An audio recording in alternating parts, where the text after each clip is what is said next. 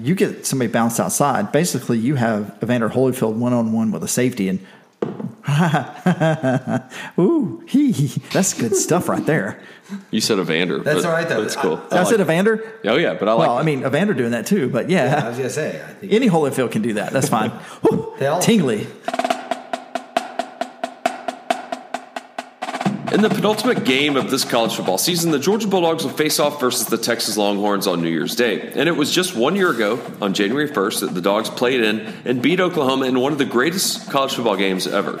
UGA had plenty of motivation back then, competing in the Rose Bowl for the first time in 70-plus years, meeting the Sooners for the first time ever on the gridiron, and they were also in the college football playoff. But the Sugar Bowl, albeit a New Year's Six bowl and a historic bowl game, doesn't really hold the same feeling for Georgia and its fans and even the national media. Sure, it's historic and the opponent in Texas is a superb matchup, but what's the motivation for the Dogs? That's a question the three of us have on this podcast, and we try our best to parse through on this, our final episode of the 2018 calendar year. Hey there, my name is Scott Duvall, and you're listening to episode 170 of the Waiting Since Last Saturday podcast. My co-hosts Will Leach and Tony Waller join me to break down the fifth meeting all time between Georgia and Texas and the first matchup since the legendary 10-9 Cotton Bowl win on January 1st, 1984. We also jump into the Justin Fields transfer situation, some of the other transfer situations that are popping up, the blowouts that were this season's college football playoff, Mark Richt retiring from Miami, and we share our picks on the remaining bowl games, and of course we jump into some Sugar Bowl trivia and make our picks on the big game. It's a good one today. Thanks for listening and interacting with us all season long, and without any further delay, here's Will to get us started. Happy holidays. Happy holidays. Have a wonderful holiday. Well, I just got back from the Georgia-Massachusetts game, 91-72. Georgia playing great. We went to the Georgia Tech game, and they looked awesome in that game, too. Georgia is figuring something out right now. Claxton looks like a potential all-SEC player right now. So we'll see what happens. They play at Tennessee, and they're going to get drilled probably in the first SEC game of the year. Top 5 Tennessee. Yeah, top 5 Tennessee. So, but they look a lot better than, say, Illinois basketball does. Oh, I saw your tweet. I'm so sorry. Lost at home to South Florida? The Florida Atlantic. Florida Atlantic. This is not even like Kiffin, Florida Atlantic. And their top 3 starters were out. It's bad. It's very bad in Illinois basketball right now. But we're not. I don't want to talk about it, so I definitely don't want to make you guys listen to it. So I saw that and I was like, oh, yeah. Well. So, but happy holidays. Everyone had a good one, a positive one. We have a lot of stuff to cover, and we don't want to go too long on it because Scott has to put this together. Like tonight, probably. Yeah, I'm fine with that. I got to have something to listen to on the drive to New Orleans. Before midnight, it's got to be up. And you're leaving for New Orleans, Tony. Tuesday morning early. It's a 7:45 Central kickoff. Right. So you can do it. Yeah, no, it's plenty of time to drive down there. We had decided, actually, when we got back to our hotel in Atlanta, the kids were like, so what's this mean? I'm like, well, we're probably going to the Sugar Bowl. And the kids were like, can we go to the Sugar Bowl? And my experience with the Sugar Bowl is that, as Scott's found out, ticket prices are usually fairly inexpensive. So we made a commitment to them. We got the same Airbnb we stayed at for LSU. Very nice. Which is much cheaper if you book it starting the first rather than staying there New Year's Eve. My kids, as much as I think they could learn plenty of things on Bourbon Street on New Year's Eve, they don't need to. So we are not driving down to the first. We're not coming back until the 4th. We're going to spend a few days down, go take the kids to the World War II Museum. We're going to do a few more of the touristy things. World War II Museum, Alexa and I went to that. Yeah, I remember you talking about that. Also, my 10-year-old Katie just got done reading St. Louis Armstrong, which is a book about a young man in New Orleans during Katrina. So we're going to go to the lower ninth, probably go up to Lakeview, just see some of the things and try to give the kids a sense of devastation, how different those parts of that community look now compared to what they looked like 14 years ago. And so the idea is to try to give them a cultural experience as well as a fun football experience. And so are you going to focus on the places that you missed dining experience-wise for the LSU game and then make up for it? Were you disappointed in your effort during LSU weekend? Well, Scott, I'm rarely disappointed in my eating efforts. You left it all on. I left it on the field. We are going back to Commander's Palace because the kids heard us talking about that, and it's a super old school New Orleans thing, and my wife loves it. We are probably going to branch out and do a little more local things close to the Airbnb. Where we stayed is on Napoleon near Magazine Street, and there are literally 50 dining options that are. Oh yeah, just get on magazine, right? Yeah, just go magazine. 50 dining options that, and lunch. Is it Lunch Paper? Is that the name of the place? Or there's one of the highest, best rated restaurants in New Orleans is literally 3 blocks. We didn't go there because you got to call and get reservations, for example. But there's a dozen or more places just like that you can just walk into, and we're planning on doing that. I do have some work related things to do while I'm down there. There's the American Association of Law Schools, AALS. Their annual conference is happening in New Orleans that at the second and third and fourth. So I have a couple of obligations with that I'm going to take advantage of while I'm there. But for the most part, it's going to be go down, watch us make sure we set a new time, one that actually doesn't fit the clock this time, and beat Texas. And my only recommendation for my time in there was the World War II Museum in Sylvain. Sylvain down by the quarter, Sylvain is the best restaurant down there. It is fantastic. Yeah, that was one place that we wrote down about trying to get reservations, maybe Thursday night. So we have a lot of stuff to cover because a lot of things have happened.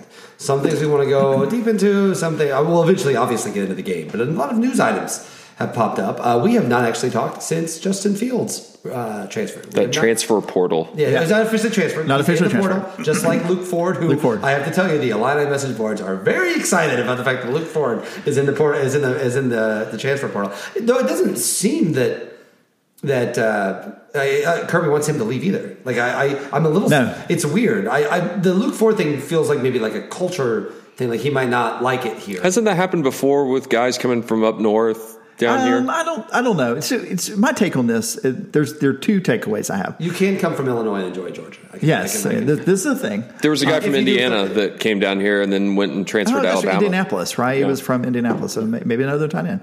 My 2 takeaways are this. It's like they made this process easier, slightly gave more power to the players, which is a good thing. So my first takeaway from this is that, like, if a guy doesn't like the fit, doesn't feel like he's going to be able to get the looks he needs to get, or whatever the reasons are, should absolutely look. The second is, man, Kirby Smart's program, the way it's run, is totally different than what we've seen, for example, at Georgia before, or other programs, right? We can't really know what's happening inside the locker room, but there's zero chatter. Nothing. No one's talking about anything. It is pretty wild that Justin Fields is going to play in the Sugar Bowl. Right. Yeah. No, that's my first point. Right. Yeah. He's not only is he there practicing. Kirby just straight up said, "We plan on him playing." Yeah. Right. And he. You think he's angling to say, "Hey, it can still be good here for you"? I think Kirby's still recruiting the hell out of him. Yeah. And he should be, right? But the same goes for Ford. Ford is not. He's played a few snaps, but he's not. It makes more sense for Ford to stay here, in my opinion, than it does for Fields. Right, and we can have the whole conversation about Fields in a second. But my bigger point is that Ford feels like he's leaving because he doesn't like it here or feels uncomfortable here. Whereas Fields, if he leaves, it's because he thinks he can start somewhere else. Right. But the bigger point is that it's amazing to me how Kirby has managed to maintain the focus on the football game that's happening Tuesday night and not let this thing become a media circus, because it has every potential to do so. And it hasn't. Look, Fields was the number one, depending on who you ask, but probably was the number one or was the number 1A signee in the nation last year, right? He came out, there was calls early and often for him to be the starter over Jake Fromm. There were calls that he should have started over Jake Fromm at points in the season. The SEC championship game wasn't over 20 minutes before, the rumors were around that he was going to transfer. And from that point, which was December the 2nd, approximately 8:00 to this point on December 30th, it's really been a news story for about a day. And the rest of the time it's been, hey, is Fields leaving or going? We don't know. We're worried about the Sugar Bowl, which is great. I think it's just perfect. The number of things that would be big stories at any other school, never minding just the 2 of them, not only Tucker being gone, but who's the interim guy, right? Who's going to represent the defense of the media thing. Like, there's just a lot of things. By the way, Lanning did a great job. Yeah, yes, and I think he did very well for himself for whatever he ends up doing next year or elsewhere. But it's just strange that or these things can totally swamp particularly a game that not a lot of people are really losing their minds over, and all the intrigue that kind of surrounds the program. Fields, I mean, it's just wild that, like, generally speaking, it blows my mind that Fields is going to play in this game. Like, that speaks to, like, that's like, I mean, Kellen Bryant left in the middle of the year when he could have done something on that team. Like, and could have played for a national championship. They left in the middle of the year. The idea that Fields is in the portal seems to me likely to leave, but is cool enough to not only run this out, but play and practice with the team it's certainly unusual. I think it also speaks well to future parents of future recruits, because they're going to see how Kirby handled this, just like an adult. And also, like what you said, Tony, about giving the power a little bit to the players where they don't feel like they're completely locked in, because guess what? 18 to 22-year-olds, they change their mind. Yeah. So 40 to 44-year-olds. I do change. Do you change your mind, Tony? Every day. So okay. So let's talk for a second about Fields. I don't want to. No, I think we should. I don't want to wish cast too much. I certainly don't want to crystal ball too much. But the way I see it is there's three things at play. The first off, if Fields gets a waiver to play somewhere else next year, he's gone. Right. Period. Right. No, I don't think there's any doubt. He'd be a fool. He'd be a fool not to. Absent something really bad happened to Jake Fromm yesterday, Tuesday. Right. I mean, but whatever. Yeah. I think, I'm trying. I'm not trying to put that in the world. I'm just saying. Well, I'm just saying, that time in the Syracuse game when Jordan Lawrence got hurt. Yeah. Like, whoa, maybe. Hey, remember that time in the App State game 2 years ago? Yeah, exactly. So the second is like, if Fields, by the way, transfers to Washington, I'm going to be really confused. Yeah, this is not going to make sense to me. The second is like, if it comes out that Jake Fromm has decided he is going to the league at the end of next year, I think he stays. Now, we can make the argument that he doesn't, and there are a lot of reasons why he doesn't. I don't know why Jake Fromm would. I mean, he wouldn't announce that. You can't. I mean, it would have to be an internal type thing. Yeah. No. I agree. Yeah. What I'm saying is that's something to look for. Okay. But that would be irresponsible of Jake Fromm to even make that decision privately. Maybe not. And the third is if Jake Fromm's like, oh, I ain't leaving Athens till they make me. Yeah. Well, I think it's a push, right? Because you still have a chance he could leave. You still are exactly the same position you would be if you went and sat out a year. Because look, the speculation is he's going to Ohio State, which, by the way, how we got the kid from flipped the kid from Ohio State. Ohio State tried to play coy with that guy's parents, and they were like, yeah, we don't really know about that. And I'm like, oh, if you're going to BS me now. Right. So the thing that I think it comes to with Fields is that, whether he leaves or whether he stays, the only way I think he's 100% certain absolutely going to leave is if he gets a waiver from the NCAA. I think everything else is on the table if not. Because if you're good at Ohio State, who's it? Martell Tate? Right? Tate Martell. Tate Martell. I had two last names that messed me up. He was in that Netflix series, or maybe it wasn't Netflix. I don't know. It was No, it was something on a different kind of streaming station where it followed Jake Fromm. Oh, was it QB1? Yeah, QB. Oh, wow, I didn't know that. Yeah, he was on that, Jake Fromm, and then some other kid. Yeah. 2 years ago, and so obviously he hadn't even really played yet. He's probably looking at Jake Fromm going like, I mean, he's already done all this stuff in his second year, and I haven't even sniffed the field. Well, Martell Tate has not been charitable about this. No, he has not. So yeah, I really don't think, and by all accounts, people around the Ohio State program says this is his locker room right now. So Oklahoma makes a lot of sense. Yeah. Oklahoma makes plenty of sense. Miami. Well, we'll get to that. We'll get to Miami in a minute. I will say this. I want to touch on this briefly. We don't have to go to the rabbit hole on it. The word is that if he is to apply for the waiver, it will be connected to the incident involving the baseball player. Yeah. I've heard some chatter one way or the other on that. I think that I will put it this way. If you are trying to make an argument against that, even if you feel like you have a valid reason to do so, if you're trying to make an argument against him getting that waiver, even if you're one of those people that's like, well, what about his sister and all that sort of stuff, you're honestly part of the problem. Like, because Kirby Smart's not making an argument. I'll put it this way: Kirby Smart will not argue against him getting that waiver. Absolutely not. There is no upside at all for anyone involved with the University of Georgia. Listen, the University of Georgia has already played this incident very well. Like that, they could have screwed that up badly, and there were rumors that they were close to screwing that incident badly before they realized, nope, we need it. He's got to go. He's got to get out of here.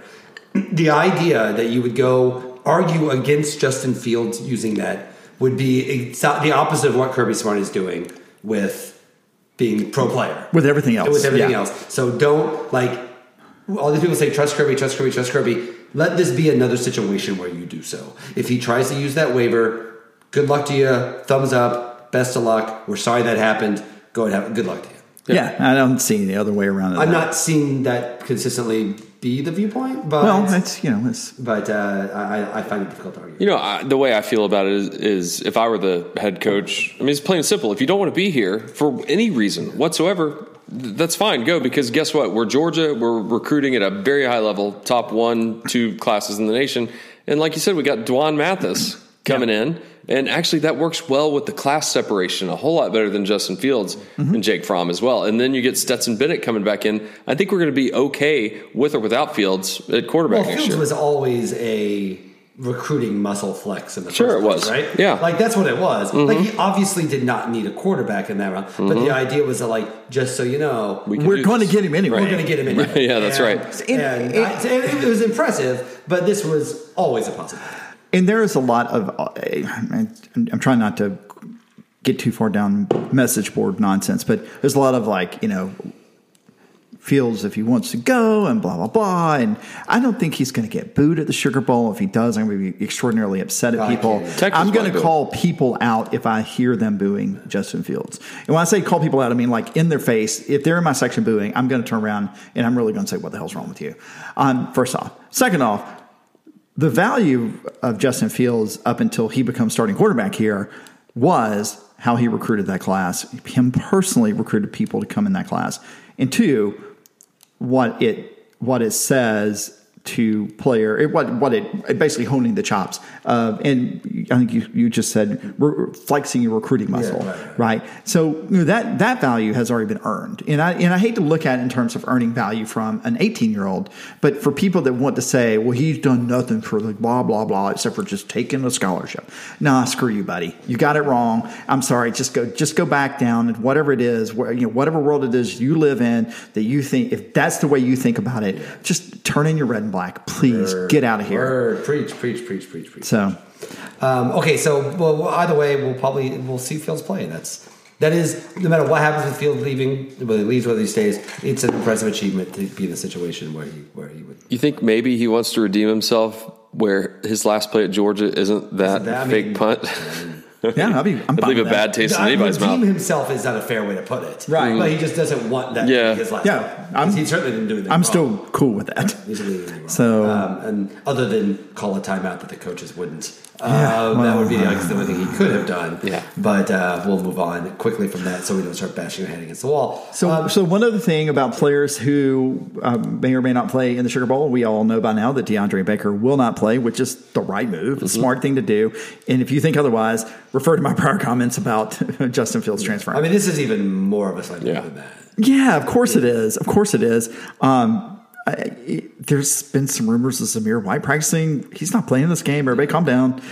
It looks like James Cook will not play. He injured his foot in early bowl practice, maybe the first week after, and he's done. Looks like Jordan Davis will be back. And, of course, DeAndre Walker will be back in Wrecking Shop. Anybody the name of Ben Cleveland? Or? Yeah, they've been practicing. They're running him second team right now. I'll be really surprised you don't see him a bunch. Okay. One thing I would like to say about Baker, it actually it kind of connects to the Fields thing, which is the fact is Baker originally said he was going to play. Mm-hmm. And I think some people have taken that the wrong way, being like, well, he said he was going to play. Was he going to play? The impressive thing is that he did not immediately say, oh, obviously I'm out. The fact that he wanted to, he rethought it, and he wisely. I just think the coaches went to him like, bro, you can't do this. Come on. Yeah. There's you see what tickets yourself this game on step level. Don't bother. Well, had Georgia been playing in the Sugar Bowl last year, Roquan Smith wouldn't have played. Probably not. And I want to talk about the tickets. I have a theory about the tickets, but I won't talk about that. Yeah, we'll get that in a second. But that's exactly right. Roquan Smith would have not played in the game. And listen, Roquan Smith, by the way, remember he held out and it's totally paid off for him. And now the Bears have won the division in large part because they have this incredible defense now. Yeah. Smart business decisions are made by smart people, and Roquan Smith clearly paid off. That's what DeAndre Baker's doing. I think Baker could potentially go almost as high. He's going to be a top 10 pick. So it would be absolutely foolish him to play. And to me, that's the thing that I thought was telling, is that originally he was like, yep, I'm playing. And that's a strange it's an impressive instinct to have. The idea, like, you know what, I still want to do this, until everyone said, don't do this. Yeah. Okay, but on the same side, someone might say, well, DeAndre Walker or Jonathan Ledbetter, they're probably projected to third round, so they can improve their draft stock with this. Yeah, and frankly, that's why Jarrett Stidham played in the Music City Bowl. He improved his draft stock. Definitely did improve his stock. No, he's not going to be playing against Purdue's defense every year, every week in the NFL. For the Big Ten. But wow, that was a great moment. Yeah. You're going to show up and fight with the team you have, right. And there are some teams that Will Grier sat out from West Virginia. I think no doubt they lost that game because Will Grier didn't play. But no one at West Virginia is mad, except for maybe Daniel Holgerson, who probably lost some money on the contract. And frankly, he can't really be mad at a kid who's like, man, I got a 9-year-old, or however old Will Grier's kid is. Yeah, he has a kid. He's probably is a 9-year-old, right? I mean, he's been married to the Instagram model forever. I'm just saying, if you want to have a really hard time recruiting in the future, get really mad at a player for not playing the ball. Deciding he wants to go to the league and doesn't want to get hurt, right? In a game that I think we've all collectively, meaningless is not fair, but not for the ultimate prize, which we've all decided now in the playoff world. And the Sugar Bowl, by the way, the Sugar Bowl is not a meaningless game. Of course. And we have the opportunity to finish third, potentially second. I'm not saying we would jump Clemson if it seems unlikely. I mean, if Alabama puts it on Clemson the way Clemson put it on Notre Dame, it's possible. Yeah. Although probably finish third, maybe fourth, probably third. Not just that, you end up putting yourself in a position to really jumpstart conversation about next season. Third week of the season, Notre Dame comes into town. It's you really do put yourself also in a great for that second period signing and also getting 2020 kids excited about your program. Yeah, and though I will say after what Notre Dame did in that bowl game, I feel like Georgia has to kill them now. Yeah, it almost feels that would be appropriate. There's been too much smack talk for us to go in there and fiddle fart around with Texas. That's exactly. Yeah. Oh no. Well, I want to get into that. I definitely want to talk about that, the playoff, the people like why we should have been here, including by Georgia players, by the way. But we need to touch on one thing before we get into playoff, Sugar Bowl, game, so on. And that is, this morning, Mark Richt. Mark Richt, former Georgia coach, announced he was retiring as coach from Miami. My theory on this is, two things. One, in the immediate immediate sense, which is that he was going to have to make major changes. And I think he looked at himself and said, I don't want to do that. And one of the major changes would be fire his son. Yeah, he had to make major changes for a situation that might not have worked for a guy who, I got to say, if I'm Mark Richt, I don't know how much I feel like I need to freaking prove at this job, particularly this job that is a much tougher job than Georgia was. Right. And it's only year 3. It's not really engaged. So I get it. There's a little part of me that wonders if this was really something he wanted to do. Like, I know it's like, is his home, is where he went to school and so on. And he had a great recruiting class last year. Like, clearly he was engaged by what was going on. But, losing, what's his name, to Temple. Yeah, DS. Losing him to Temple and all the problems they had on offense and stuff he was going to have to do with his son. I think it made sense for him to do it. I wonder if there's a little part of him that maybe didn't want... I feel like Miami was... think back to that press conference, right? Think back to that press conference with McGarity. Yeah. Where McGarity was basically talking about Richt as if he were retiring. Yes. And at the time, you wondered if maybe he was. Listen, I put it this way. If the Miami job was not open... Oh, I think he had taken a year or two off. Yeah, 100%. And I think that's the thing. Yeah. And I wonder if that year or two off would have eventually become, you know what, I'm done.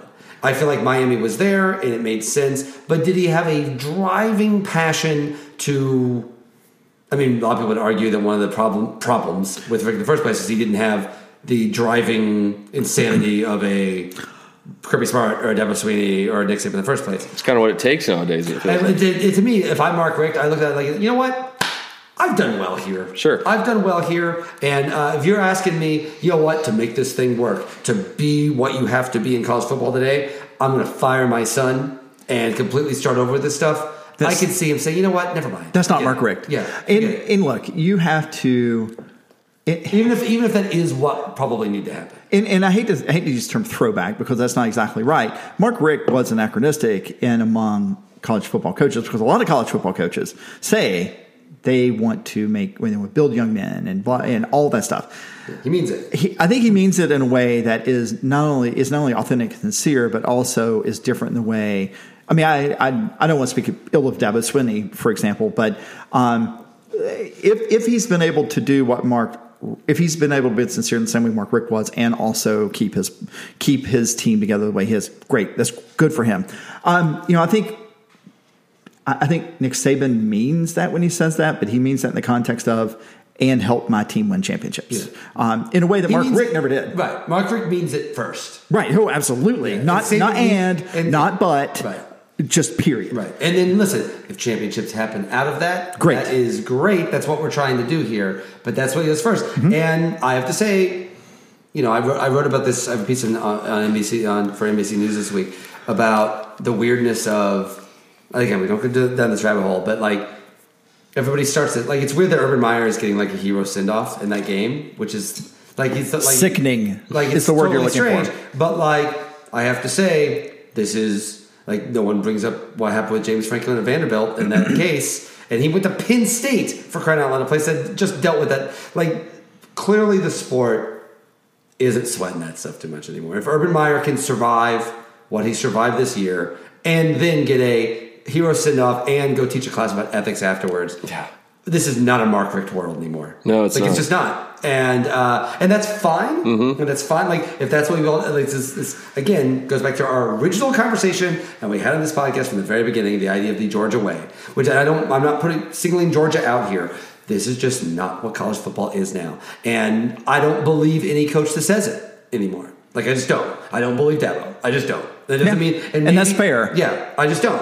And I don't mean great to him. But like people believe Urban Meyer, and people believe Joe Paterno, and people believe Art Briles, and people believe James Franklin, and these are the dudes at the absolute top of their fields. And so for me, it's just not a world for Mark Richt anymore. And there will be people listening to this right now that will say, "Yeah, good. We're about winning a title, and I'm glad we're not fiddle farting around with making great men anymore." And that's fine. But like, know that there's a price, and I'm not saying there's a price because of Kirby Smart or like saying it like he specifically or anything like that at all. I'm just saying that if you move the sport away from people like Mark Richt, there will be a reckoning. I don't mean in Georgia. I mean in general.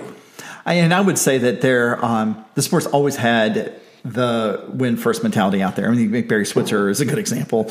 Frankly, Bear Bryant was, but that's people totally forget that whole thing. Right. And having said all of that, though they also forget how Wally Butts was a part of that too. But that's Lion Furman Bisher. The one thing I want to say is that Mark Richt's family still lives in Athens. I have every confidence that Mark and Catherine will wind up back living in Athens. He may well be given a role in the athletic department, which is fine with me, 100% fine with me. I can't imagine anyone having a problem with that. No, well, I mean, but people suck, so they could. More to the point, I can't imagine Kirby Smart having a problem with that. No, why would you? Right. No, I don't think you would. He certainly didn't when he took the job. And this is not a Barry Alvarez thing where like he's like, oh, this guy's lurking over my head. I don't think that. Yeah, I don't think Phil Fulmer. Yeah, I don't think Phil being a much better example. Like I don't think that Kirby needs to be like, it's going to be like, oh, Rick's here. Hope he's not tapping. Like I don't think Rick's not going to do that, and Kirby's not going to sweat it. So no, my point was just that if he does wind up here, just hold your powder for a few minutes and just think about what you're saying, because we can, and I've said this plenty of times, Kirby has taken Georgia's football program to a place that Mark Richt didn't, and that is an undeniable fact. Maybe we got close under Richt, but it's just it feels different, it looks different, and it is different. But Kirby would not have done it this quickly without the work that Mark Richt put in over all those years. And imagine if that class of all those guys, Chubb and all they put together, and let's say they win 8 games last year, and then build to what they have this year. Right. First off, we'd be a lot more excited about this. That's right. The Sugar Bowl would be super exciting. Well, we'd be really happy about the Sugar Bowl. So Coach Richt would be a lot more expensive. Yeah. Coach Richt, I know you listen. We'll always have a place for if you want to appear on the podcast. That's all I'm saying. Yes.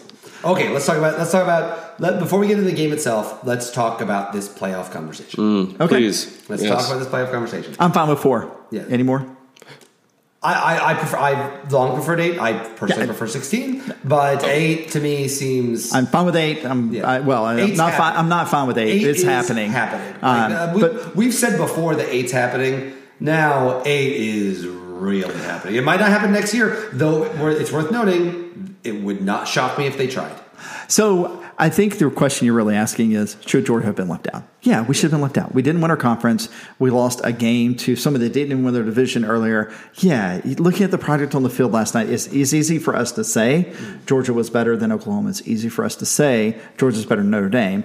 But our quibble is not really with the selection this year. Our quibble is the selection is the rubric they laid out for what they want to select. Exactly. I think that's the big. If you read any article, you just search college football playoff on Google and hit news on all the latest articles. They're all saying the same thing about the way that the committee did it. And the problem is the committee. Part of the problem is that the committee sends a lot of mixed messages because they have to get up and talk for an hour for 7 straight weeks. You can't miss 7. Will's on TV all the time, right? How hard is it to come up with something new and interesting to say without duplicating yourself? Nobody's holding me to account for anything that I say. Nobody cares, right? So it'd be so. And that's the thing is, you're exactly right. And if we never heard from them, like the problem is there is no. This comes back. It's the same thing as instant replay. Same kind of general concept. It goes back to this idea that like we all think there's an answer. And if we just have a strict set of parameters, we'll be able to come to some sort of objective truth. But you can't. You can't. And so what they do is they pick what they think are the best 4 teams. Right. Sometimes they use this. Sometimes they use this. Sometimes they use this. And whatever thing that they say that you can later use against them when your team doesn't make it, that is what you're going to hang on to. And that's what Georgia fans are hanging on to. And I get it. I get it if you go over the idea of the best. But again, I'm of the belief that I don't want this being done by recruiting rankings, which feels like a lot of time. People want to include like recruiting rankings in like the concept of this, which seems absolutely insane to me. And otherwise, like USC should be considered like a lot of these things. Like, listen, Tennessee wouldn't be ranked in basketball if you did that. Right? That's exactly right. And do I think Georgia was one of the best 4 teams? Yeah, I do. I think the playoff clearly made that argument. Though again, Georgia has not played Texas yet, and I know it doesn't matter as much. But dude, if you don't like Schadenfreude, that's it. Schadenfreude. You don't like Schadenfreude, and you're a Georgia fan. Let us lose that football game. I guarantee you, everyone in the Midwest and the West, the world, everybody, but the SEC, and even probably them, are rooting for Texas in this game. Yeah, 100%. In the same way that that they, and I guess for the one time, the same way that everyone in the SEC is rooting for LSU over Central Florida. Oh yeah, I feel like it's very similar. Yeah, I think it's very similar. So sorry, I understand what Georgia fans are saying. I get it. Yeah, or we won the 4 best. Yes, lose to LSU. I'm sorry, just don't lose to LSU or if Alabama. They had not lost to LSU or Alabama. Of course, but like if they'd not lost to LSU, they would have made it. Yeah, and they got wiped out by LSU in every bit as convincing a fashion as Notre Dame just got wiped out by Clemson. Yep, and in a more convincing fashion than Oklahoma just got wiped out by Alabama. Yep. So I don't want to hear it. I just don't. I'm with you. I don't want to hear it. I understand. I mean, look, it's easy to look at the selection process and say they messed up. Sure, that's easy to look at. But the reality is they could put Ohio State in, and Ohio State given Clemson a much better game, right? Because we've now in our hindsight we looked and seen at the game that Clemson and Notre Dame had. I think more people are just upset or having a beef with Notre Dame being Mr. Independent, Mr. National Team, Mr. Play one last game and not play in a conference. I think that's the biggest sticking point with people around the country. And that's not, and it's it's not unfair. I mean, Notre Dame's schedule was better than Clemson's. Oh yeah. UCF was almost better than Clemson's, but hey. But Clemson was in the conference and played that extra game against Pitt. Like it counts. Well, I think a lot of people think it should have been Clemson versus Notre Dame in the ACC championship. Yeah, I'm cool with that. That's a different argument. Yeah. That's a different argument. But the idea that you have an undefeated Notre Dame team that beat Michigan, that beat USC, that beat Stanford, that beat Northwestern, that beat teams that are in top tier bowls, for me, again, more good teams than Clemson beat in that regard.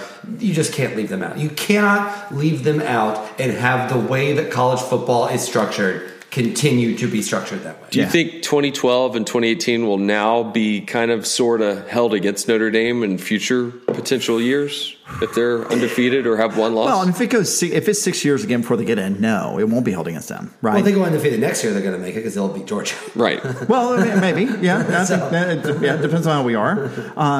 It really depends, right? Part of it is like remember, we also had a little bit of a different year this year, and then we had 3 undefeated teams. This is the first time ever.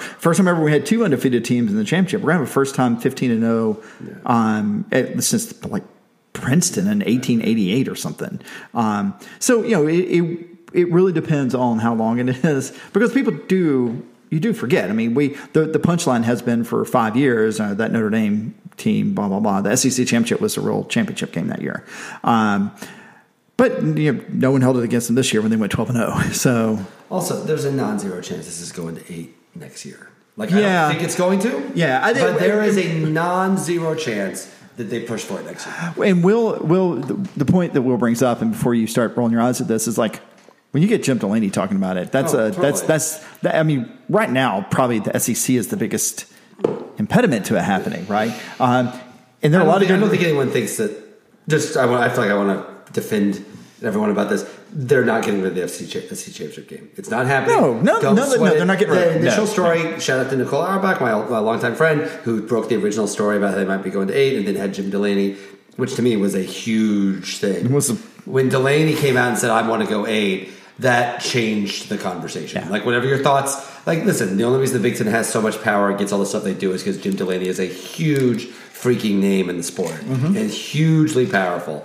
And for him to say, I'm up for going 8, that's going 8. That's a game changer. yeah, it's going 8. And that was the first time I thought, they may even try it next year.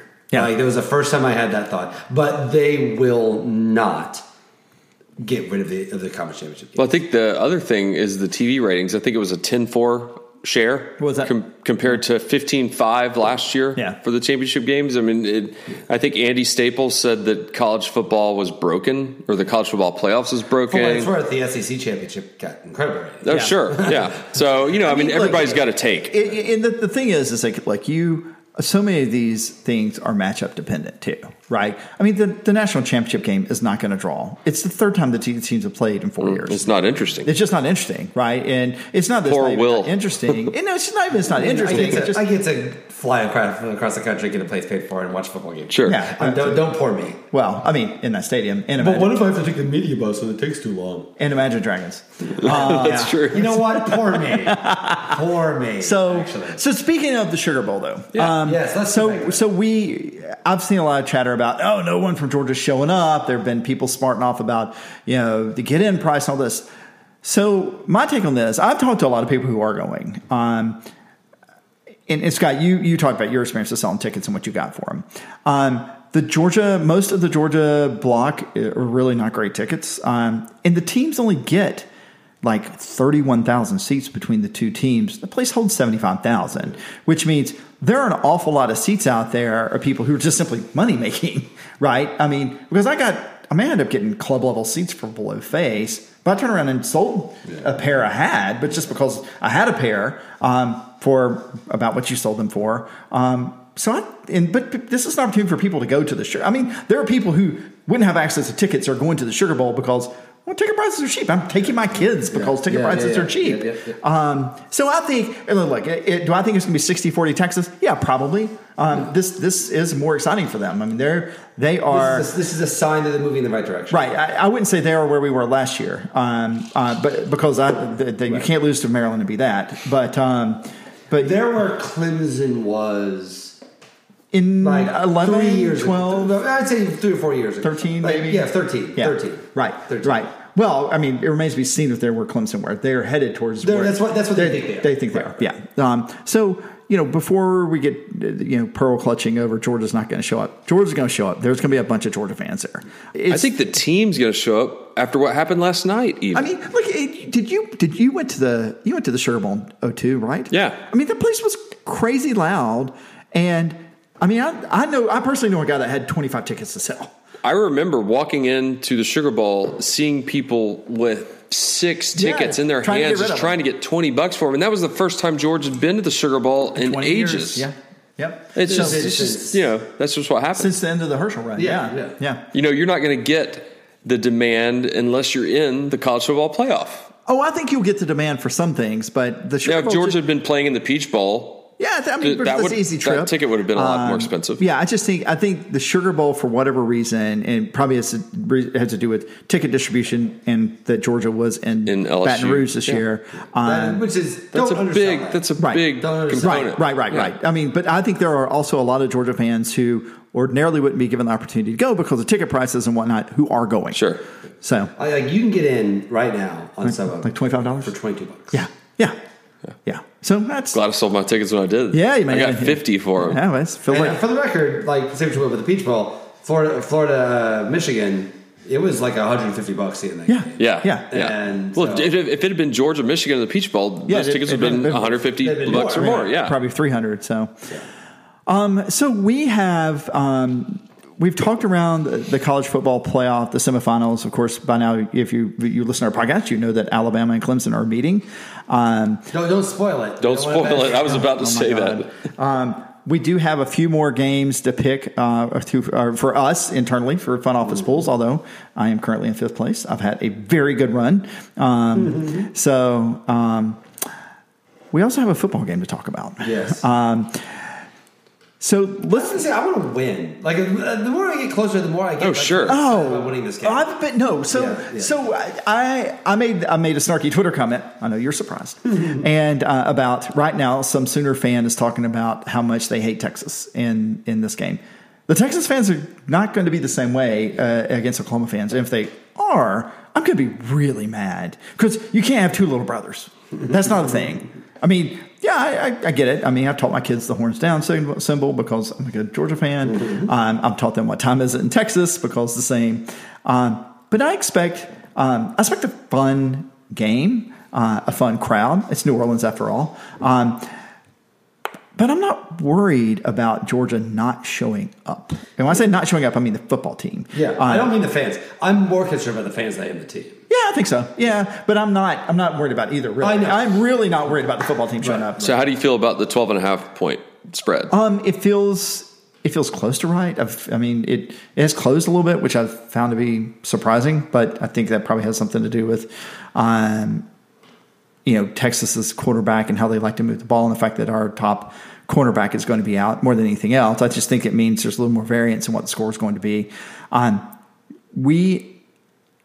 You're just getting the straight up game evaluation, and we'll do picks later. Offensively, Texas really likes to go through there. They don't particularly run the ball well. In a lot of ways, they're kind of what you would have expected to see out of Missouri, which gives me a little pause, just because of what happened in the first half of that game. But they don't. The downside is they don't have their defense is smaller than Missouri's, although Missouri's defense is small. The primary difference is our offensive philosophy is wholly different than it was when we played Missouri. And this is a different team. It's a different team. It's a different football team. Not only a different football team, but Will, you talked about the last podcast about how Georgia peaked at the right time, got hot at the right time, and it wasn't really get hot; it just really started playing their best football. Yeah, I don't think they like stumbled across something. No, I think they pulled it together. Frankly, in a way not dissimilar from what they did last year after they lost Auburn. Yeah, right. And it took 4 or 5 games for them to. There was some hand wringing earlier, at least on my part, because I was worried about that. But I'm not terribly worried about what Texas can do. All across the board, Georgia's a better football team. Yeah. Defensively, they have a smaller defensive line. They like to shift a lot. They like to bring their linebackers up into the gap. That actually is a nice little time for us to showcase Isaac Nauta. And frankly, if you figure out a way to bump Swift outside or Holyfield up the middle, man. Holyfield's going 100, and he needs 44 yards to be a second 1,000-yard rusher for Georgia. He's getting those yards. He might get them on the first, second, or third run. He's getting even if they stack against him, he's getting those yards. Yeah. He has people with intent. I think the matchup you really want to focus on when Texas is on offense, they have two 6'4" plus wide receivers. You've got Humphrey and Johnson. Lil Jordan Humphrey, right? His name is Lil tall dudes. Jordan. Yeah, That's the one place that scares Lil Jordan. me. Yeah. But, you got Mark Webb and Eric Stokes because of not having DeAndre Baker. Webb's going to be forced in there. Gosh, it's been so long since I've talked Georgia football. Number 3 on defense, the cornerback freshman is... On Georgia defense? Yeah. Campbell? Okay. Yes. I wanted to call him Callaway for some reason, but I think him moving in there with Webb and Stokes, on matching up against Colin Johnson and Lil Jordan Humphrey, and Lil Jordan is 6'4", Colin Johnson's 6'6". Like Tony said, I mean, they've combined just the two of them over 2,000 yards receiving and 17 touchdowns. So they are targeted a lot. They throw it to one of them about 80 times, and the other one caught 65 passes. So you think back to some of the other big-time receivers Georgia has gone up against this year. They've been tested with Alabama's receiving core. They did okay against like Jerry Jeudy. I mean, they had some drops, and Smith, Alabama's tight end, kind of gave us some. But, the one place I get a little bit nervous, and I know we can kind of slough this off to second, third team, is remember Andy Isabella for UMass? Yeah. Setting a receiving record? That concerns me a bit because DeAndre Baker was out in the third and fourth quarter a lot when they kind of poured it on. So, yeah. So, it isn't all just sunshine and rainbows, thinking that we're going to just go in there and dominate Texas, kind of like how Clemson dominated Notre Dame. I do think it's going to be a 4-quarter game, but without giving a prediction, I think that Georgia will pull it out. I do think that losing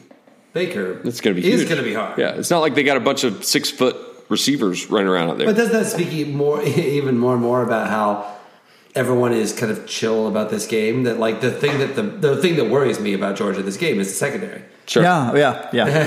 and the fact that the main dude that is the reason the guys kind of held the secondary together all year is not playing, and we're all like, yeah, we get it, it's cool, totally understand. That's the thing you worry about, right? Is now, on one hand, hey, that's a good test for next year. That's a good test because they're going to have to be able to play next year, but it's not next year. It's right now, and this is an actual game where Texas is not only motivated, but like really wants to show that like we're like they beat Oklahoma this year. Like this is not this is Herman justifying what he's trying to do. A win over Georgia would be absolutely huge. Yeah, a team that's been top 5 all season. Yeah. So defensively, I think the one thing we want to be careful of, Ehlinger, their quarterback, is kind of like what Nick Fitzgerald tried to be last year. Somebody that's always a threat to run. I mean, he's the third leading rusher. I mean, they have three rushers over 600 yards. So he's had a month to rest now because he's been injured at the end of the year. Yeah. So he is a threat to tuck the ball and run. They're fairly efficient throwing the ball. A lot of quick hits, quick outs. And I'm not. It wouldn't surprise me to see us blitz more than we saw. The rap on Georgia this year, we had a lot of hand wringing over the lack of sacks. Right. We ended up with 22, which is kind of middle of the pack. But we saw some of this in the SEC championship game, where we ran a few more stunts from different looks that we hadn't run in the season. I wouldn't be surprised if we do that some this year because, frankly, I think we have the athleticism in the linebacking core to keep Ehlinger contained. And we don't have a Roquan Smith back there, but I think Walker can do the job sufficiently to make it at least them think about it. And this is probably going to be a game of attrition. They could jump out to a 2-touchdown lead, and I won't feel very worried about it. I think that's how Texas wins, right? Is they're gonna try to throw.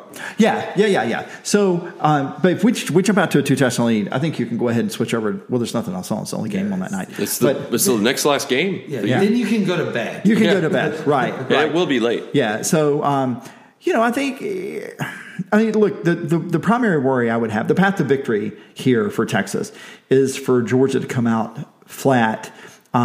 Allow Ehlinger to establish the passing game, and then kind of lose herself in defensively, and start trying to do too much. And this looks a little bit like the LSU game, minus us looking bad on offense. It's just hard for me to fathom us looking bad on offense. Defensively, they're not great. They're middle of the pack. They don't stop the run particularly well. To make up for that, they don't stop the pass particularly well. When you sit back and look at the S&P Plus stats, I was just looking at that. Hold on.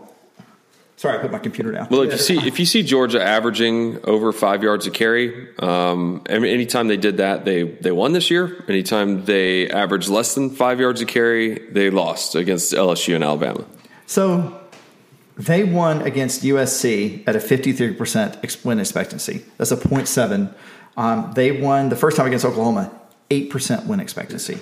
They absolutely should have lost that game. They should have lost that game. They beat Texas Tech, 20% win expectancy. They beat Kansas. That's 7 points. Right. So, I mean, look, this is a football Imagine team. the nightmare if Georgia beat Kansas by 7 points. We would be losing our mind. Yeah. So, I mean, what Texas does is that, I mean, this isn't the Vince Young Texas. If you're envisioning them coming out here and slinging the ball around the yard, that's not what they do. I mean, they are perfectly fine, essentially doing what Georgia did with Grayson Lambert, which is, we're fine taking 4 yards of pass play. We're perfectly fine with that because we know that if we do that enough, either we're going to break a long one, you're going to get complacent, and we're going to run the ball, or eventually we're just going to get in the end zone. And they're fine doing that. I just think Georgia has the dudes to stop them from doing that with any consistency. And that's why am I worried about losing this game? Yeah, I'm have nightmares about it, but I'm not particularly like, man, I don't think we're going to lose this football game. Offensively, they do like to try to shift around those little defensive linemen. The downside about that is that you have to really be disciplined when you block, because they will bring up linebackers to fill those gaps. The upside to that is you get somebody bounced outside. Basically, you have Evander Holyfield one-on-one with a safety, and ooh, that makes me feel tingly in my privates. That's good stuff right there. You said Evander. That's all right, though. That's cool. I said Evander? Oh, yeah, but I like Evander doing that too, but yeah. I was going to say. I think any Holyfield can do that. That's fine. Tingly. the run up, the fire up your leg. No, I think so too, and I also cannot let a reference to Grayson Lambert slide by. Just remind you that I actually kind of love that analogy because Texas right now is like, oh, Ellinger, he's fine. He can do it. Yeah. He can do it. Yeah. In the same way that all of us were with Lambert back then. Like, oh, no, he can do it. Did you see 23 for 24? He's going to be great against Alabama. And then you face Alabama, it doesn't work. So that's my thing. I don't know. We're eventually going to do predictions, so we'll get to this. But I understand the worry about this. But if Georgia shows up and is ready to go the way that it certainly seems to me that they're ready to go, this should go a certain way. Yeah, and this is going to be fun for us. Yeah, the thing I had written down was one of the first things you said, Tony. I wrote, remember, Texas lost to Maryland. Yeah, right. And they have the past 2 seasons. And remember, they lost to Maryland the week after all the Durkin stuff happened. And all just the nightmare. They lost to Wow, I forgot about that part. Well, a win for Georgia would be 12 wins and 2 straight seasons for Georgia. The Dogs won 12-plus games only 2 times under Mark Richt's 15-year tenure. Texas has not had 10 wins since 2009. So there's a lot of numerical history to be had. It doesn't matter which team wins. They're going to be gunning for something historic. Yeah. Also, unlike Notre Dame, they're not going for their 5th consecutive bowl loss. What was it I saw that Notre Dame has not won a big bowl game in however many years? Long time. 15, 20? I haven't seen. I don't remember. I'm curious. I don't want to get too much rabbit hole on this, but I wonder if that game would have been a little different if that fumble at the beginning. I agree. I don't know if I agree with that call. Well, you know what? Someone on Twitter said, "Hey, the refs need to realize the football's not a brick." Yeah, because it was leaning over, but it didn't look like it was touching. I am against instant replay for exactly this reason. That's a fumble. That's a fumble. And that's a fumble, and the ball did not. The same way that they gave Alabama the touchdown when he reached over in the SEC championship game. Breaking news: they called a hold against Alabama. Yeah. I don't know if you saw that. But so I'm just saying, even that game, things go down a certain direction, right? Frankly, Alabama, Oklahoma. What if a couple weird things? What if it's 21-0 rather than 28-0? That's a different game. I have to say, I kind of loved Oklahoma after it got 28-0. If I'm an Oklahoma fan, I feel good about how things are going. Mm-hmm. If you fall behind 28-0 and give Alabama a scare. You made Nick Saban break his headset when he's beating you by 4 touchdowns. Yeah, also, like, the way that Nick Saban handled himself in that game is a good reminder. I always think about it's the same joke I made whenever Kirby, freaks out. It's like, this is too personal of a moment. Like, it's more emotion than I'm comfortable as a stranger seeing. There are, Spencer Hall made a great joke about this on Twitter. There are like maybe 5 or 6 professions in the world where the way that Nick Saban was handling himself is acceptable in a public realm in a professional way in any possible way. What are the others? I assume most of them are involved being a prison guard or being some sort of law enforcement. I think that probably is part of it. I would say a CEO can't get away with that anymore. You can't get away with that if you're CEO anymore. I think maybe being a middle school teacher. Would that be no? You're a longtime baseball writer. Is that equivalent of a manager taking a base and throwing it down or something like that? Earl Weaver wouldn't do that. You couldn't do that anymore as Earl Weaver, could you? Earl Weaver could. Speaking of replay, one of the worst things about replays done in baseball is just gotten rid of the manager argument. That's right. Yeah. And it's so sad. That's like it's having the fun. Bobby Cox. I mean, they would always keep track of how many times he's gotten thrown out. Yeah, having the fun of baseball is getting in arguments, and like now they only get arguments about whether they were warned, whether the guy threw at the guy or something. It's all like semantics and theoretical. Like no one's gonna get mad. Nobody kicks dirt on anybody anymore because whatever. Like you're mad at the camera. You're mad at the replays. Yeah. Huh. Grumble. So fun office polls. Are we gonna do that? Yeah. Well, we got a few games left. You got it up? You ready to pull it up? I got it up. Okay. You Sorry. I haven't had amphetamines. Y'all shut up. I really haven't. Okay. I've got after you do fun office polls, I have some Sugar Bowl Georgia trivia, and we got a podcast review, and then we'll do the pick after all that. Yes. Yeah. Well, right. Yeah, and then something else. All right. So. Let's start off with the Fiesta Bowl, guys. Fiesta Bowl. This is for all the Tostitos. UCF. What do you got, Scott? Who is it? UCF LSU. Gosh, I hope LSU just beats them by as many points as they can. I think what's going to happen, though, I think LSU's probably going to win, but it's going to be like 53-50 or something like that because, Central Florida can't stop anybody. I do not think it'll be 53-50, but I do think LSU feels like a program. Yeah. Unlike Auburn last year when they played UCF, LSU wants to show like there's a clear all right, we got something to prove here a little bit. The way that I don't think really Auburn does. They're missing a lot of guys. Didn't some guys get in big bad trouble with the cops or something? Yeah, I think they're back. I think they said that shooting was self-defense, which is the most Baton Rouge thing to say. Yeah. Yes. Like literally, like everything. But you really think a setback isn't everything self-defense? Is the entire country? I don't know what the question I want to ask, but everybody down here is rooting for LSU. The rest of the country is rooting for UCF. Really? Okay. I think so. Yeah. Everybody hates the SEC. Okay. Everybody else. It's hard for me to realize that. Why would anybody hate the SEC? Well, I don't pull for SEC teams, but I am for LSU. Yeah. So I'm not really pulling for LSU as much as I think they're going to win. But I just who knows? There's still a lot of public sympathy with UCF. Yeah, with their quarterback getting hurt, I feel like they're losing a little bit of it because of the national championship banner and all the smugness and not playing Florida because they wanted a 2-for-1 and yeah, I still think people are tired of them. All right, move on. Holiday Bowl, Northwestern versus Utah. This is the Rose Bowl light. By the way, have we heard? Yeah. This is like the Pat boring Fitzgerald. Rose Bowl. Pat Fitzgerald going, go Pack. Go Pack. That's just for you. Go Pack. I really want that to happen because there is no way him and Aaron Rodgers will get along. Yeah. Like, I want Fitzgerald to go to the Packers so badly because I don't want Scott to edit anything out. So that bull will not fly in the NFL. I want Fitzgerald to fail in the NFL so badly. Please, Green Bay hire him. Please, Green Bay hire him. He is. I would rather have Lovie Smith coach my NFL team than Pat Fitzgerald. Remember Pat Fitzgerald? His big thing was that we're all a team, but stomped that Northwestern Union Drive thing out. Remember the Northwestern players were trying to unionize, and he is the one that stomped that out. He is very much. He's so rah in a league that is not rah. He will fail fantastically if he goes to the NFL. I do not think the Packers will actually hire him, but I really want them to. So Utah or Northwestern? Utah. Okay, so we have the Sun Bowl. Stanford takes on the Pittsburgh Panthers.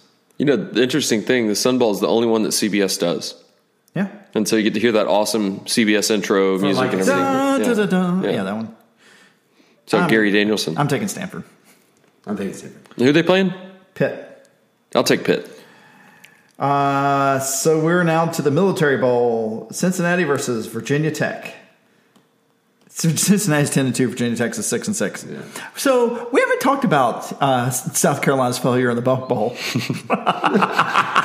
That was a big failure. Okay. That was a huge failure. I just wanted to make sure we brought that up. I'll take Cincinnati. Yeah, give me Cincy. Cincy. All right, on to the Citrus Bowl. Kentucky versus Penn State. Not everybody wants Kentucky, I guess. Penn State. I'm taking Penn State. I missed the Liberty Bowl. Missouri versus Oklahoma State. Who cares about the Liberty Bowl? The Liberty Bowl is so stupid. Even to be in that game is embarrassing. That's a Big 12 matchup, isn't it?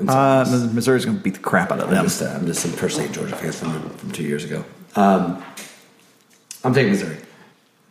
Yeah, sure. It'll be fun next year, Brian. Missouri should be interesting. The Red Box Bowl. Michigan State versus Oregon. Oregon.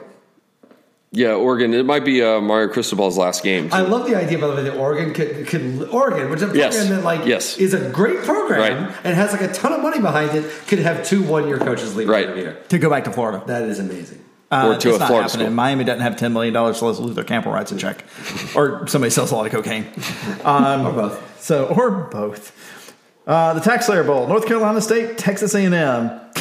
Jimbo's going to beat them so bad. Texas A&M. Yeah. Outback Bowl: Mississippi State versus Iowa. The Hawkeyes both come in at 8-4. It's just like the Cow Pasture Bowl or something. Yeah. I'm going to go with Iowa. Is Iowa Mississippi State? I like what they do for the Children's Hospital. Yeah, I'm taking Mississippi State because the Children's Hospital. Because you don't like children.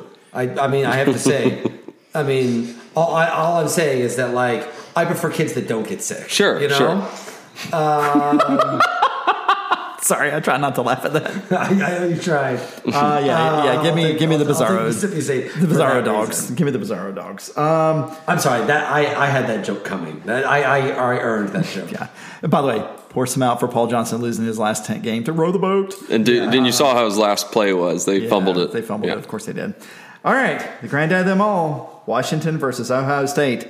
Urban Meyer's last game before he goes off to glory to teach ethics and leadership to young men and women. I hope Washington scores all the points, even though they probably won't. I'm just hoping that they and I'm also hoping they don't run late and cut into Georgia's time where Georgia has to start on ESPN Classic or something like that. This is definitely a game you want to go fast. Yeah, it probably won't though. Yeah. I'm taking Ohio State. I'm taking Ohio State.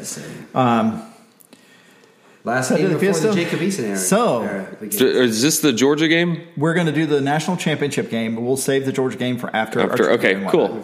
So the national championship game: Alabama, I will be Clemson. There. This is literally the third freaking time I've been to a national championship game with Clemson and Alabama. I'm getting a little sick of it. It's not even fun, right? Because Clemson's won one, right? If Clemson would have lost one, then it would be a lot more fun. Yeah, but Clemson's already won one. Before this game happened.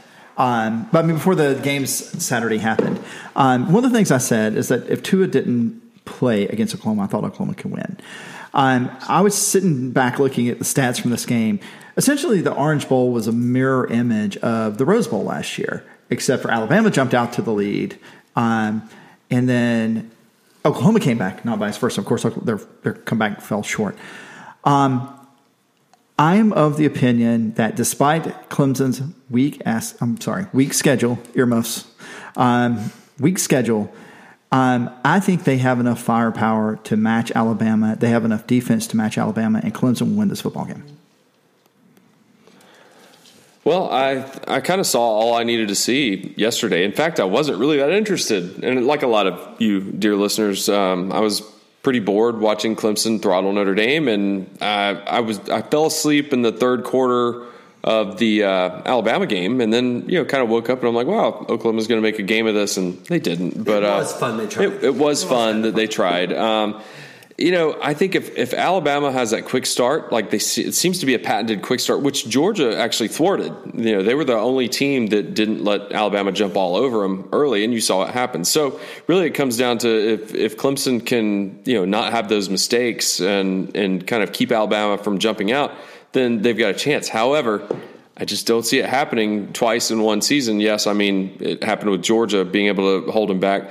I don't think Clemson has much of a chance. I think Alabama is the best team in college football. They've proved it, and Clemson plays in the ACC. It's not that I'm pulling for Alabama, but Alabama's going to win, and it's not going to be that interesting in the fourth quarter. I have to say I agree with Scott. I think that Tua is back. Yeah. We saw him in that game looking awesome. With Tua playing like Tua, it is what we've said about Alabama all year. It's Alabama having their team they always have, except this year they have their Cam Newton, and I think Tua should have won the Heisman in the first place, and he literally had like one bad game, and because Georgia, and he was hurt. It's because of your article. Yeah, yes, and yes.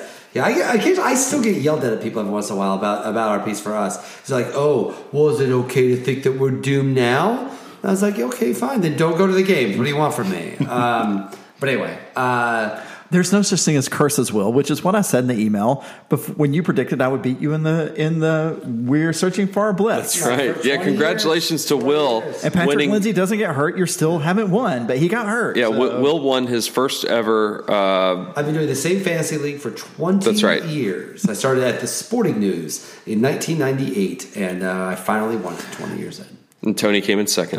I was in the championship for the second time in 3 years. Darn near beat me. You darn near beat me. And the only reason I did win is because I picked up C.J. Anderson. Yeah. And Patrick Lindsay got hurt. Yes. That was a good pickup. But anyway, the point is let's talk more about fantasy teams that none of our listeners have anything to do with. That's fine. I think that I think Tua has his dominant game, and I think he's one of the best college football players I've seen in a really long time, and I think this is his culmination, and he wins the national championship. All right. So let's do some trivia. Number 1. 10-9. Georgia's all-time record versus Texas. Because we only talk about the 84 game when they played in the Cotton Bowl, but I was surprised to see that they played previously before that. Well, how many? No, they haven't played since 84. Right. It's not that. Guess the number of games that they played? Sure. How many games have they played? I'm going to guess 11. I'm going with 5. They've played 4 times. Okay. The only win versus Texas came in the Cotton Bowl. The previous games were the 49 Orange Bowl. They lost to Texas. They played in Atlanta in 57 and Austin in 58. Oh, I assume they played in Columbus every time. Yeah, exactly. Exactly. That would be a thing. 10-9 is the famous score for the 84 Cotton Bowl, which was the final score for Georgia. Who scored those points? For Georgia, John Lastinger. And Rex Rob? No, it would have been Kevin Butler, right? Kevin Butler. Yeah. Yep. John Lastinger and Kevin Butler. Did you guys see, by the way, the Mike Bobo shout out on SportsCenter this morning? No, what happened? Because Tua put up the second best ever completion percentage in a major bowl game. First was, of course, Mike Bobo. Yeah, that was the. And it's funny because I think the quarterbacks on the list were like Tua, Aaron Rodgers, and like some other NFL star, and then Bobo. Mike Bobo. Joe Montana. That was the 98. January 1st, 1998 Outback Bowl. I was there, and they played against Ron Dane and Barry Alvarez. Wisconsin. Isn't the Outback Bowl in Orlando? Tampa. No, it's in Tampa. It's one of those. Because the Outback was, of course, invented in. Right, because they have a lot of Australian. Tampa, Australia. Yeah. All right, so question number 3. What was Texas ranked in the 1984 Cotton Bowl? 6. 3. They were ranked number 2. Okay. Which was interesting because Georgia beat Texas. And later that night, number 5, Miami, upset number 1, Nebraska in the Orange Bowl. Texas would have had the national championship. Instead, the national championship went to Miami. And that would have been, was that the first of that? Well, this is 84? It was after the end of the 83 season. Yeah, the 83 season. 84, sure. Well, you know who else was in the top 5 that year? Illinois. Illinois was in the top 5 year, and if Illinois would have won the Rose Bowl over Rick Neuheisel and UCLA, Illinois would have been number 1 that year. Wow. You didn't think I was ready for that one. That is strong. That's been your Illinois minute. Illinois to this day is the only team in Big Ten history to beat every other team in the Big Ten in the regular season. They went 9-0 in the Big Ten that year. Wow. Who knew? I didn't. Seriously, if Illinois would have won that game, they would have a national championship since Georgia has a national I knew that was coming. Since you mentioned the 1983 season. You shut your mouth and you talk. For the record, they lost like 45-9, so they did not come close to winning the game. And Rick Neuhausel's made an entire career off of it. Georgia went 10-1-1 that season, which culminated with the Cotton Bowl win. Who did they lose to, and who did they tie? This was in your heyday. No, I was in high school. They tied Clemson. That's correct, 16-16. Oh, they lost to Auburn. Mm-hmm. Yeah. They lost. They were number 13 at the time. They lost 7-3. Yep. Interesting fact. Was Pat Dye the coach of that Auburn? Yes. Interesting fact. During that 83 season, Georgia also had another game where they won 10-9. They beat Florida that year 10-9. I'll be dog. So, okay. Interesting fact there. How many bowl games were there in the 1983 season? Let me try this one. 12. Let me take a guess. Let's see. I'm going through all the cities I can think of where games were played. I just have the number written down. Okay. I'm going to go with 14. 16. 16, okay. Yep. It's funny, Will, you are so on top of it. My next question was, who played in that season's Rose Bowl? Illinois. UCLA won 45-9. 45. I think it's what was that? 45-9. That was bad. Yeah. Now, that was very frustrating. The other interesting fact on this, the final AP poll for that season, the 83 season, Miami was number 1, Nebraska was number 2, Auburn finished 3rd, Georgia finished 4th, Texas 5th, Florida 6th, BYU 7th, Michigan 8th, Ohio State 9th, and the 10th team in the country was Illinois. Oh, okay, wow. But Illinois would have been number 1 if they won that UCLA game. They did get wiped out. I still have a bottle of Coke. You have an Illinois bottle of Coke? I have a celebratory bottle of Coke from the 1984 season. Wow. All right. That's pre-New Coke. That is. Yeah, that was 85. So why is the Sugar Bowl called the Sugar Bowl? Because New Orleans used to have, or there used to be a ton of sugar refineries around. They would bring the sugar cane in from both in Louisiana and Cuba. That sounds plausible, and that might be an addendum to what the sentence I have written down here. Or you could just not say what you said. Yeah, Wikipedia might not have that part updated. That's right. I actually looked on a commodities website for this, and I got one free page view before then they wanted me to charge me for it. I also donated $2.35 to Wikipedia when I updated it just now, so I think I'm right. The game's original stadium was built on land where Etienne de Boer became the first person in Louisiana to crystallize sugar into granules in 1795. Okay. And so I guess Tulane Stadium was built on that because that's where they originally started playing the Sugar Bowl. Okay. So anyway, thanks for that. We now have one iTunes review that we got. We got it on December 18th. Awesome. It's a 5-star review. Awesome. It's titled 150 Reviews, and it's by Rake the Jake. He's the author of this. He said, heard on the latest episode, you were close to 150 reviews, so here you go. And you're welcome. Go Dogs. Nice, Rake the Jake. Nice. Thanks, Jake. Rake the Jake. I think we're calling Rake. Rake the Jake. Is that a command? It could be a command. It could be a sentence. It could be. So this is the last show of 2018. Is it? Mm-hmm. It is. It is. So far. Dear reader, dear listener, the look on Scott's face. So since the inception of this podcast, we have published 170 episodes. Okay. We have 150 star ratings, 138 5 stars, 4 4 stars, 2 3 stars. Sounds like Georgia's recruiting. 3 2 stars and 3 1-star reviews. And almost certainly my fault. And Will, I know that you don't like getting into statistics, but I just want to say one statistic. Since the inception of this podcast, we've had 190,000 plays, which I think is pretty cool to hear. Okay, 184,000 of those have been my mom. So maybe so. You're good now, Will. The most popular countries, the top 3 countries playing our podcast, is the United States. Okay.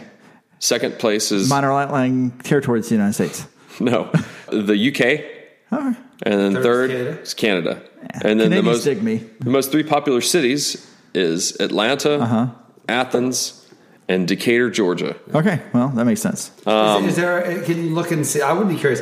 What is the biggest city outside of Georgia? I've looked at that, and I think it's Chicago. Chicago. I can see that. Yeah, I can see that. Yeah. And we've had 101,000 plays in 1 year, which I just think is cool. I think it's good. Like, listen, last year was the really crazy year for Georgia football. Right. So the idea that we have grown since then. Yes, and the most popular episodes this season have been, or actually ever, most popular episodes ever is 167, which is UGA at the Crossroads versus Alabama again. That's the most listened to episode ever. Preview show. Yep. Yeah. The second most listened to episode is the last one we did, Georgia football, fake punts in Waffle House, is what I titled it.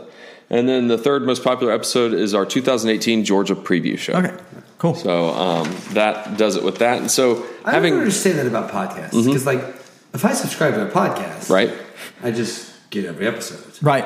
Like, it's always weird for me to have, are people just being like, nah, I'm not downloading that one. I don't guess know. that's the way it works. Yeah. No, I don't. I rarely listen to something I'll download. Yeah, right. I wrote podcast goals for 2019. I said for 2018, we did 47 episodes. So I wrote 2018. For 2018. So I wrote, including this one, I wrote a goal for mine for next year would be 60 episodes. Wow. Okay. Make it happen. These are goals. So I'm going to ask you your goals. I want to include more evergreen content, meaning some more one-on-one interviews. I think those are I've got some of those lined up already. I'd like to start something. I've kind of titled this a spotlight series with interesting UGA fans or famous people to ask about their UGA experience. I think that would be interesting. And then I'd also like to incorporate a little bit more video production into future podcasting. What are y'all's goals for 2019 for the Waiting Since Last Saturday podcast? It doesn't have to be as many as mine. To not run out of bourbon. We're getting quite a collection over there in the corner. Yeah. It's hard to think about this in terms of goals, and I'll be honest about this, because this really is, and it will always remain, as long as it remains, a fun opportunity to drink bourbon and talk football with buddies. It's meeting everything I want it to meet. So, like I said, as long as we don't run out of bourbon, I'm cool. I will say that one of my highlights of this year, I work in a lot of different things. I work in a lot of different fields, do a lot of different things.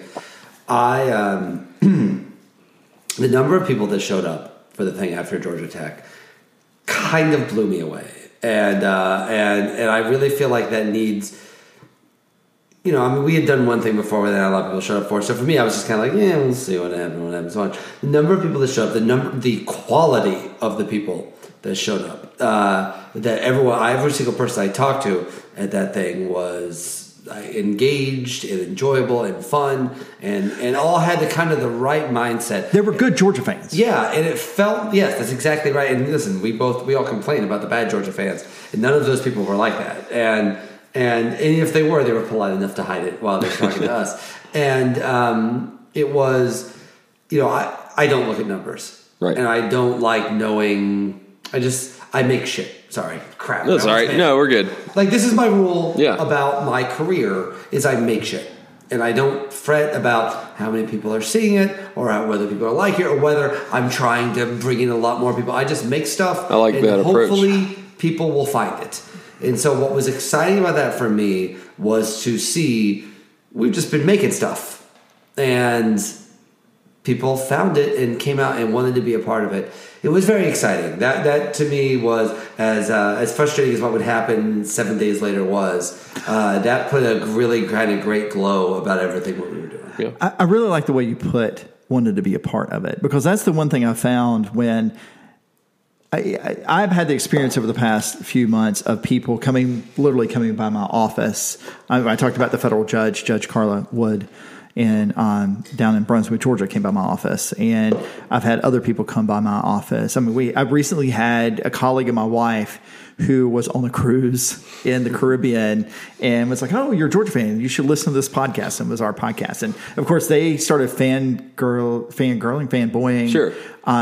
Her, because of course she works with my wife, and she had been on the podcast.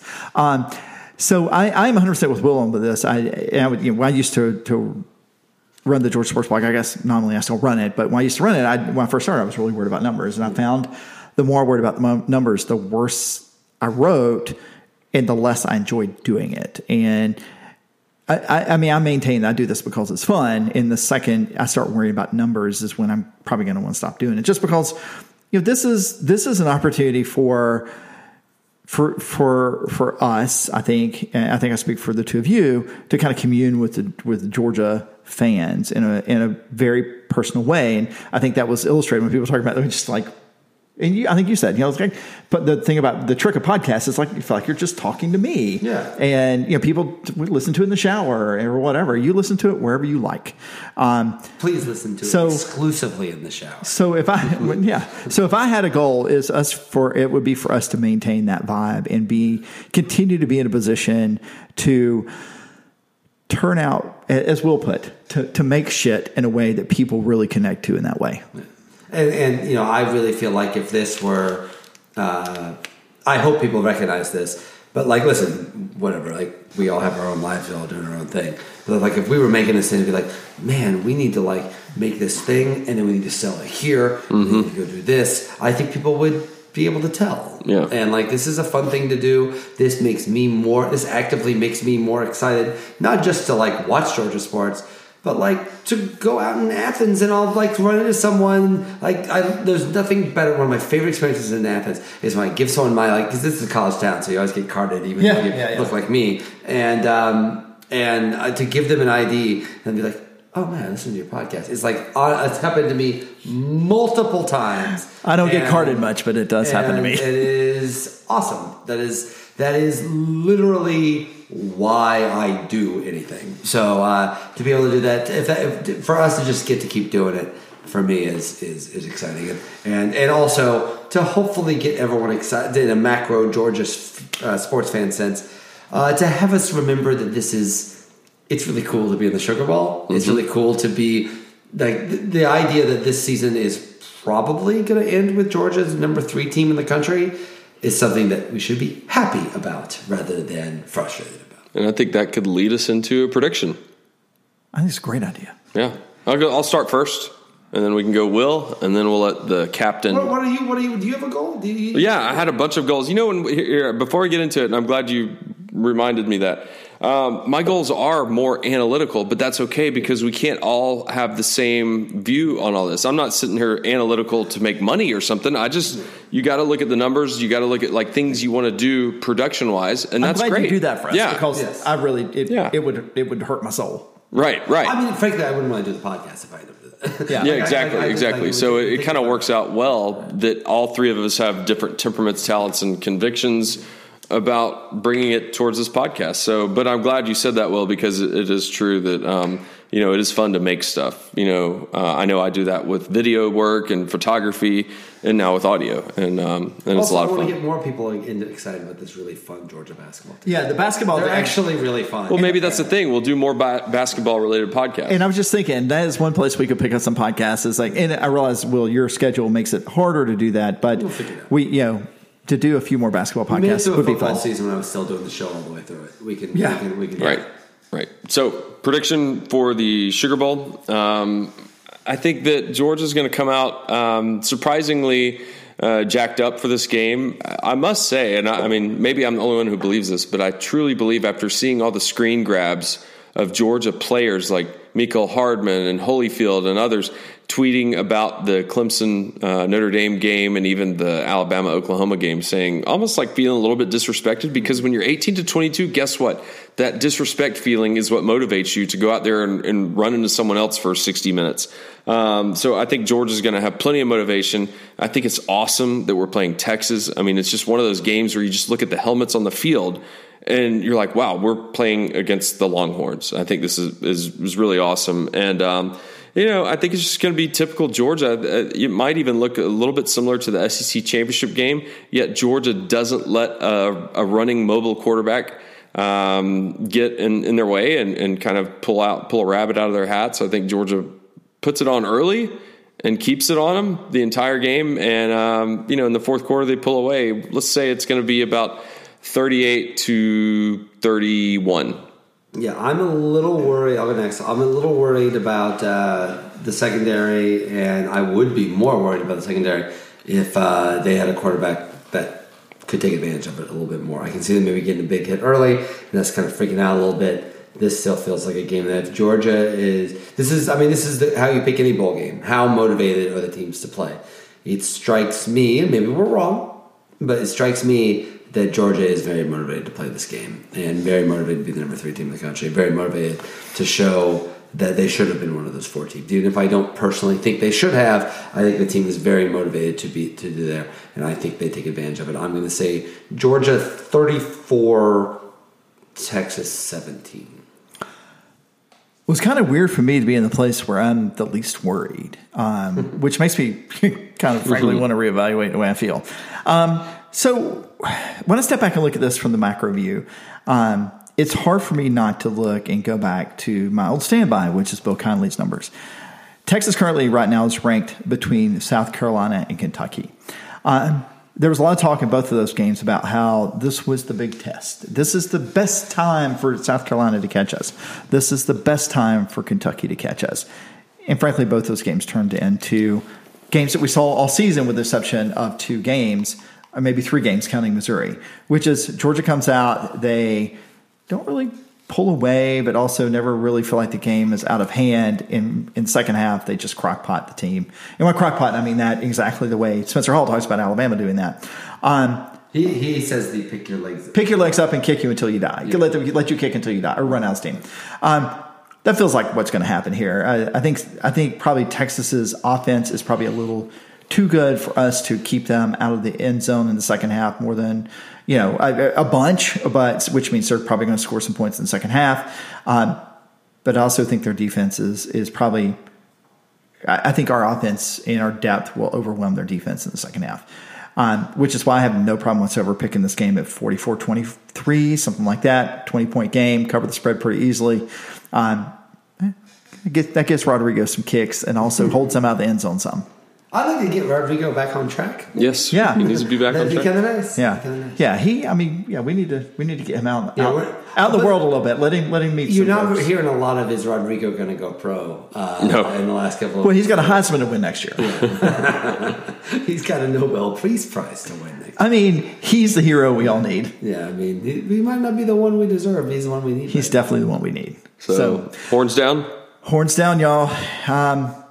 It's been a hell of a 2018, y'all. Yes, let's go out and get a win in the Sugar Bowl and let's see what we can do. We made it. Go Dogs. Go Dogs. And thanks so much for listening. If you have any questions or comments or just want to tweet about the game with us during the Sugar Bowl, hit us up on Twitter at WSLS Podcast and look out for our post-game show later this week. And we'll quickly discuss what we feel the result of the Sugar Bowl means to UGA heading into the 2019 season. That's it for today. Safe travels to Tony and all of you road dogs heading down to New Orleans for the game, and we'll see you on campus very soon. Happy New Year to everyone, and as always, go Dogs.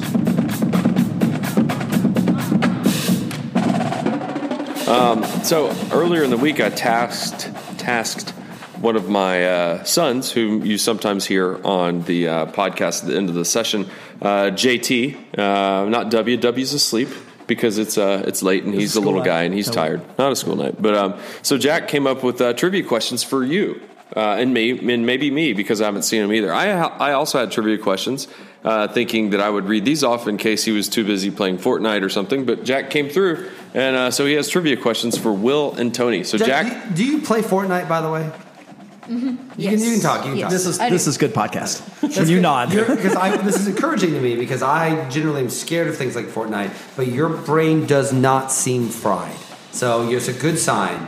Do you have a limit? There's like a certain number of hours you get to play Fortnite, or 8 hours a day. No. There's 9 hours a day. Limit. There's no limit. No. But you don't play 8 hours a day. No. he Can plays you do a it Fortnite minutes. dance? Yeah, show him this would be good podcasting as well. Okay, do the Orange Justice. Oh, there's different ones? Yeah. Okay, that's enough. That's enough of that. All right, do your trivia. I think the Fresh Prince of Bel-Air guy just sued you. That's right. The Carl. Okay, give us your trivia. Let's go. Okay, so what you're going to do for trivia, if you name the mascot of the team, you get a point. Okay. If you name the conference, you get a point. If you name both, you get 3. So name the mascot of Delaware. The Blue Hens. And the conference is? Delaware Valley. No, it's the Colonial Athletic. They're in the CAA, okay? Mm-hmm. All right, so that's 1 point for him. Next, bring it. The Texas Longhorns. The Montana Grizzlies. Ugh. And what conference are they in? I believe they are in. I'm going to go with the Mountain West. Big West. Big Sky. Big Sky. Big Sky. Good call. Okay. Tony, the Stephen F. Austin. Stephen F. Austin are the Colonels. Lumberjacks. Lumberjacks, Will okay. got that, yes. And they are in the Big South. Southland? The Southland. Yeah. Will again. Wow. Good job. I don't think I get those. I don't get those points. I'm giving them to you. No, you should. Yeah. Get, Awesome. I'm just doing No, it that's for just like entertainment. Hey, Yeah. hey. I would not say. I don't want Take the points, Will. I don't want the I'll points. take them away. I don't want the points. Will's a man of honor. Okay, bring it. The Western Kentucky. Hilltoppers. Yes. They are in the Sun Belt? You got to guess? Conference USA. Nah. He's right. I Conference USA. I don't get that. Don't give him the point, not me. I'm advocating all points on the comeback. The Youngstown. It's 2-2, right? Is that It's what 2-2. Yes. Yeah, it is. They're the Penguins. The Youngstown State. Penguins. It's my turn. You should look at me. Eye contact, youngster. It's not all about you every day. You should tell yourself that. The Youngstown State Penguins are in the.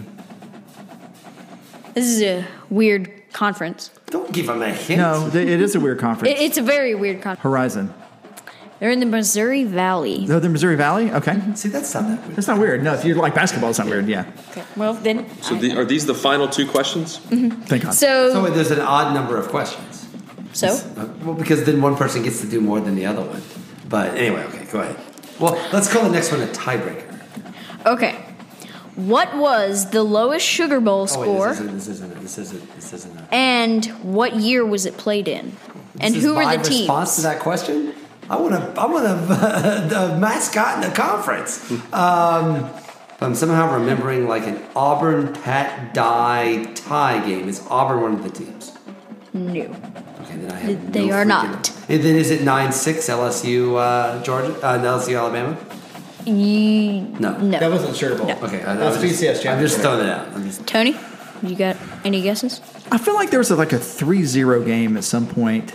But I was trying to remember maybe 5-3 or something like that. Some weird like that. He likes to give hints to him. Yeah. What's he? What do you? Because you're much smarter than me. What does he have on you?